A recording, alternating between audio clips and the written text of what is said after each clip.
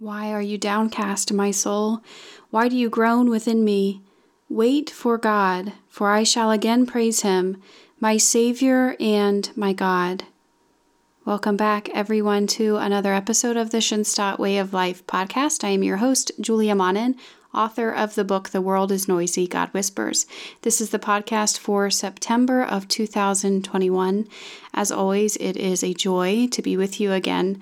And today I am feeling inspired and prompted just by a conversation that I had via email a few days ago with someone that I had the distinct pleasure and blessing of meeting at the 100th anniversary celebration of women in Schoenstatt that was back at the end of June. We celebrated this year in Waukesha, Wisconsin. And this is one of the women I got, like I said, that I had the distinct pleasure and blessing of meeting at that event. And we were able to connect here again recently and just share stories and share struggles and just encourage one another and lift one another up in prayer, uniting one another in our home shrines.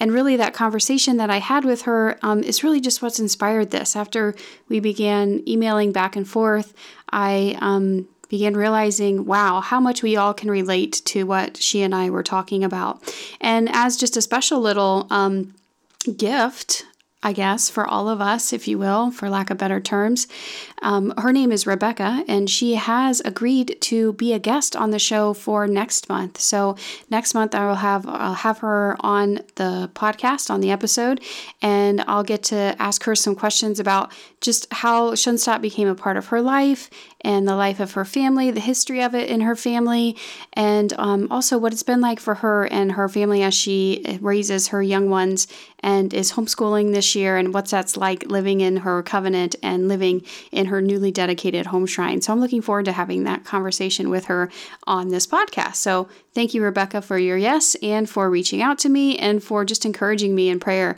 these last few days especially. So I opened with that scripture. That was from Psalm 42.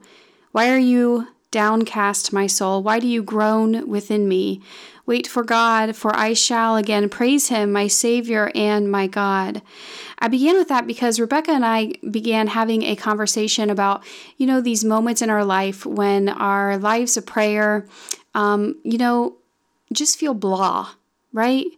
Where they just feel blah, where we are still attempting to show up to our lives of prayer, where we're uniting ourselves with God in the sacraments on a regular basis, where we're spending time in our home shrine day in and day out, perhaps even if it's short periods of time, right? But amidst all of that and even our strivings for holiness, things just feel blah. And as I was thinking about that, praying about that, Psalm 42 kept coming up in my prayer, and this idea of why are you downcast, my soul? Like these times where we can't get ourselves out of the funk, so to speak, right? And we don't even really know why we're in the funk to begin with. It's just like something just feels off, right? And of course, we have the words of our founder, Father Kentenich, and I'm sure all of you guys can quote these with me because these are words that we say as a movement and that we keep at the forefront of our endeavors here or of our reminders here, right? Because they're so powerful. Father Kentenich says, I firmly believe that no one will be lost who remains faithful to the covenant of love. How often have we heard that? How often have we reminded ourselves of that? Because, this life of prayer, this striving for holiness, this striving to grow in virtue and to uproot vice, guess what? It gets hard, right? And we get tired along the way and we get worn out along the way and we wonder along the way, is this actually doing anything? Is this actually working? Am I actually making progress?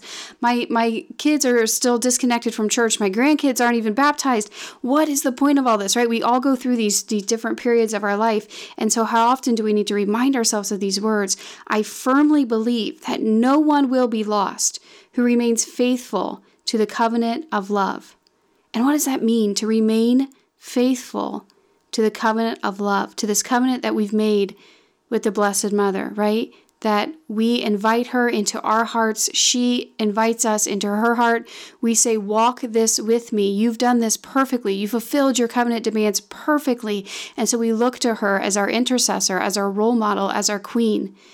And we fulfill these covenant demands faithfully, faithfully.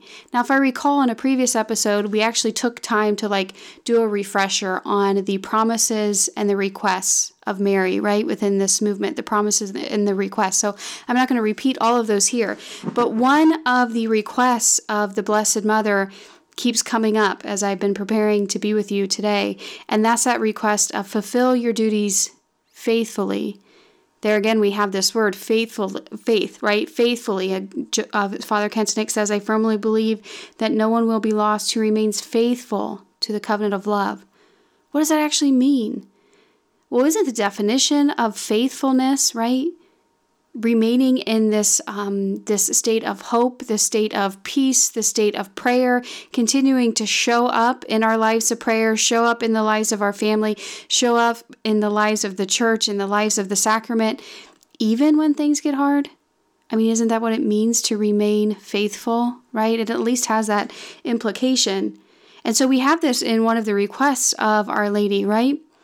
To fulfill our duties faithfully. Fulfill our duties faithfully.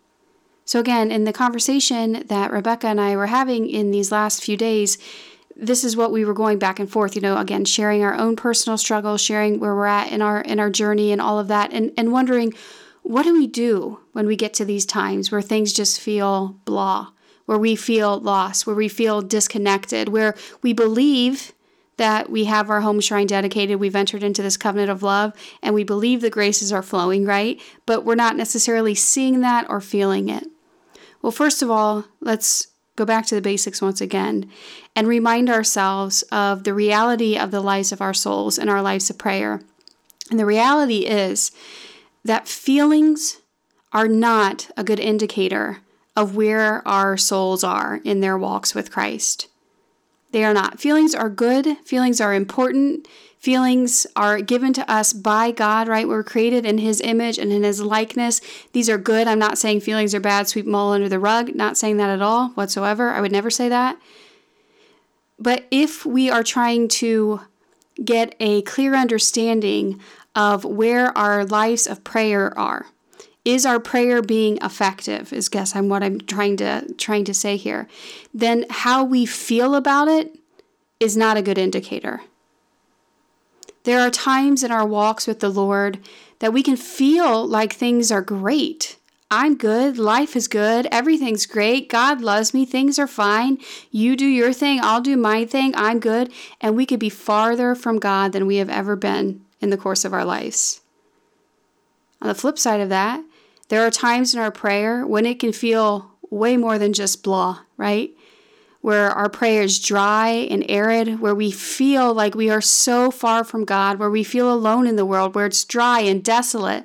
And we go through these deep valleys and we say, God isn't even here. We have these trials of faith and we say, is this actually the truth?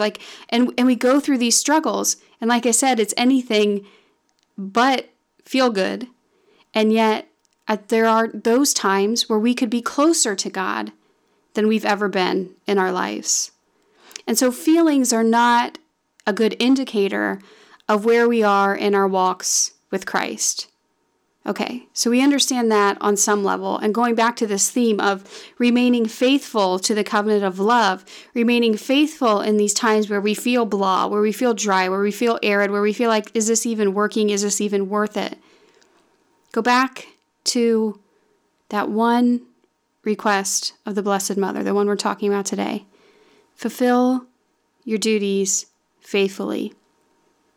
You see, to live a life of holiness is to live a life in union with God and His will, right? It's not about supernatural experiences. It's not that, you're holy because you've had these supernatural visions, or you're holy because you hear God speak to you, or you're holy because you can read souls, or you're holy because you've received the stigmata. This is not what makes a man or woman holy. Now, sometimes God, of course, grants these things to men and women who are growing in holiness. That's absolutely the case. But this is not the indicator of, in order to be holy, you have to have these XYZ supernatural things happen to you, right? Holiness is in striving to carry out God's will day in and day out, day in and day out. Showing up day in and day out and giving God your yes, day in and day out. Of course, a part of that is we fall, we fail, we turn back to Him with contrite hearts. We seek His reconciliation, which is always there for us. We're reconciled with Him in our relationship with Him, and we try again, right? We give Him our yes day in and day out. This is the makings of a saint, and it's anything but extraordinary on the surface. It's incredibly ordinary, right? But this is what it means to be holy, to live in union with God and in union with His will for you and your life. And so how do we know what God's will is? How do we discern that day in and day out? And each and every moment, each and every second, I have to think about, okay, God, well, would you rather me spend this next 10 minutes staring at the wall and praying a rosary? Or would you like me to, is it okay if I veg out for 10 minutes? And do we have to invite God into every little teeny tiny decision we make in our days? Hold on. We're making this harder, I think, than what it needs to be. First of all, God, yes, is involved and wants to be involved in every single itty bitty decision we make in our life. But how do we know what His will is without obsessing about this constant, is this right, is this wrong? Because we can become scrupulous with that and take this to a place where God doesn't want it to go. Well, one of the ways that we know God's will is in the demands of our vocation, right? So we have these vocations that God has called us to as wives, as mothers, as husbands, as fathers. Perhaps you have a vocation in the religious life. Whatever your vocation in life is, your state in life, there are duties associated with that vocation and with that state in life. And that is one way that you know this is how I am fulfilling God's will for my life when I fulfill the duties of my state in life faithfully. Okay, so let me talk to the busy wives and the busy mothers for a second. Not because the rest of you aren't important, just because I can more easily relate. So we wake up in the morning, right, after a child through the night is even demanding our attention. We wake up, we attempt to make some sort of effort to pray, to connect ourselves with the Lord. Perhaps we go visit our home shrine. We sit in our shrine. We pray quickly our consecration prayer.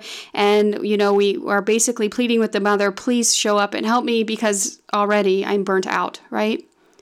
And we go through our day doing our best to feed our family, to wipe runny noses, to change dirty diapers, to put food on the table and to clean up the dishes afterwards, right? To make sure everybody is taken care of. All their basic needs are taken care of. That and above, right? And we try to be moms and dads who are spending time playing with our kids and entertaining our children and being friends with our children on top of being mothers and fathers to our children. But that's a story for another day. But all of this, it goes on and on and on. And you get to the end of the day and everything is drained out of you. There's not an ounce left. And you're like, oh, this was supposed to be the time I spent to give a half an hour of my time to God in deep prayer. And the second your head hits the pillow, you're out like a light. Until 15 minutes later when somebody wakes up and needs you again, right? And the cycle starts all over again. Now that might be an extreme day, but I know we all have had days where we can relate to that. And you think in that moment, well, you beat yourself up. This is temptation. I beat myself up and I didn't make an effort to pray today. And my prayer is blah. My prayer is dry. And I'm a terrible person who's never going to grow in any way, shape, or form on the path of holiness, right? Take a step back, take a deep breath, and remember the basics. Holiness is in doing God's will for your life. And a part of us knowing what God's will is to fulfill the duties of our state in life faithfully. Now, that is not an excuse not to carve time out of your day to spend one-on-one prayer time with the Lord. That is not what I'm saying in any way, shape, or form. We really need to be making an effort to do that. And for most of us, most of the time, it's really just a matter of discipline to carve out that 15, 20, 30 minutes of time to spend one-on-one time with the Lord in prayer, right? And in communication with Him. But on the days where that doesn't happen and it's of no fault of your own, it's just charity demanded you elsewhere, then we have to become people who trust that this is the prayer that God needs from us that day, right? That the way we fulfilled our covenant demands, the way that we remained faithful to the covenant of love is by that very act of giving ourselves and pouring ourselves out to others, by fulfilling our duties faithfully. So get in good habits of connecting and praying every morning and every evening. And when life gets crazy, having these moments where you can just recenter yourself, right? Where you can regroup, you can recenter yourself, recenter your family, regroup, put your eyes all back on the Lord, back on God, and then jump back into the chaos in whatever sense, in whatever way, shape, or form that the Lord needs you to do that for the day. But we have to become people that trust that if I'm showing up and fulfilling my duties faithfully, and I'm striving to do these ordinary things that I mentioned, the runny noses, the dirty diapers, the dishes, the meals, if I'm striving to do those ordinary things extraordinarily well, with a heart filled with love, and giving all of these efforts and all of these offerings to our Lord and to our Mother, then this in fact becomes our prayer. So don't beat yourself up too much if your life of prayer feels blah. If you're like, I don't know, I'm trying, I'm going to Mass every week, I'm going to reconciliation, I go to adoration when I can and spend time with the Lord, I'm praying every day, I'm striving to pray my rosary every day, and I'm stopping at my shrine every morning and every evening, but I don't know, it still just feels blah. Don't beat yourself up. Know that you are not alone, right? And remind yourself often what Father Kentenich so passionately proclaim to all of us. I firmly believe that no one will be lost who remains faithful to the covenant of love. Believe that in your heart and know that part of living this covenant is fulfilling your duties faithfully. Okay. So what I'm going to do is I want to read to you now the email response, not Rebecca's email, because I don't know how much she wants me to disclose to you. I didn't ask her permission, and I feel like that wouldn't be very nice of me if I just read what she wrote to me. But I'm going to read my response to her because I think this will summarize everything that I wanted to say on the podcast on this episode. And then as we kind of tie all this together and we close in prayer, let me just remind you that next month I'll have her on the show where we can kind of dissect this a little bit more, where we can hear from her directly and where I can have a conversation with her about what it's like being a young mom who's entered into this covenant of love and recently dedicated your home shrine, and what's this like actually living this out, right? Fulfilling your duties faithfully and being faithful to the covenant of love and inviting the Blessed Mother into your home and into the life of your family. Okay. So my response to her is my response to all of you. If you're struggling with dry desolations in prayer, or just wondering, am I doing anything? Is this worth it? Is this worth it? Right? When your soul feels downcast, to use the words from Psalm 42. Be comforted by the fact that you're not alone in your struggle. Our lives of prayer are certainly filled with ups and downs, and highs and lows, and consolations and desolations. Feelings can be incredibly poor indicators on how our prayer is actually going. Sometimes we feel so dry and desolate in our prayer, but we are closer to God than we have ever been before, or vice versa. Faithfulness is the indicator we must concern ourselves with most. And growth in virtue and a decrease in vice, no matter how small this growth and decrease are also good indicators of spiritual growth. Are we continuing to show up even when it's hard and doesn't make sense to? And showing up might look different day to day based on what our duties in life require. Remember, we are doing God's will when we fulfill our duties as wives and mothers faithfully. We should always make an attempt to carve out time for personal prayer with the Lord every day. But as long as we're not making excuses to avoid prayer, we can be sure the Lord is pleased with our efforts to provide for those entrusted to us in the best way we can and in union with Him. This then becomes our most perfect prayer and offering to Him. Remain faithful to our Lord. Stay united with Him in the sacraments of the Church, and do your best to pray and to fulfill your duties faithfully. I assure you the Lord will be most pleased with you in these efforts. Then we must simply trust that He will continue to draw us closer to Him, and He will, in ways that we will never fully understand, but will one day marvel and awe at. And so, as I said to her, I say to all of you, I will be holding you all close to my heart in prayer. Please pray for me too. I firmly believe that no one will be lost who remains faithful to the covenant of love. Wow, words to ponder, words to think about, words to remember as we go through the ups and downs that come in our lives of prayer. To wrap all of this up and to pray with today, I'm going to end with Psalm 42. I'll just recite the entire psalm, and that will be our closing prayer. Again, know that I'm praying for you, and I humbly ask that you keep me in your prayers as well. And I look forward to connecting with you again next month with our very special guest. So here is Psalm 42. As the deer longs for streams of water, so my soul longs for you, O God. My soul thirsts for God, the living God.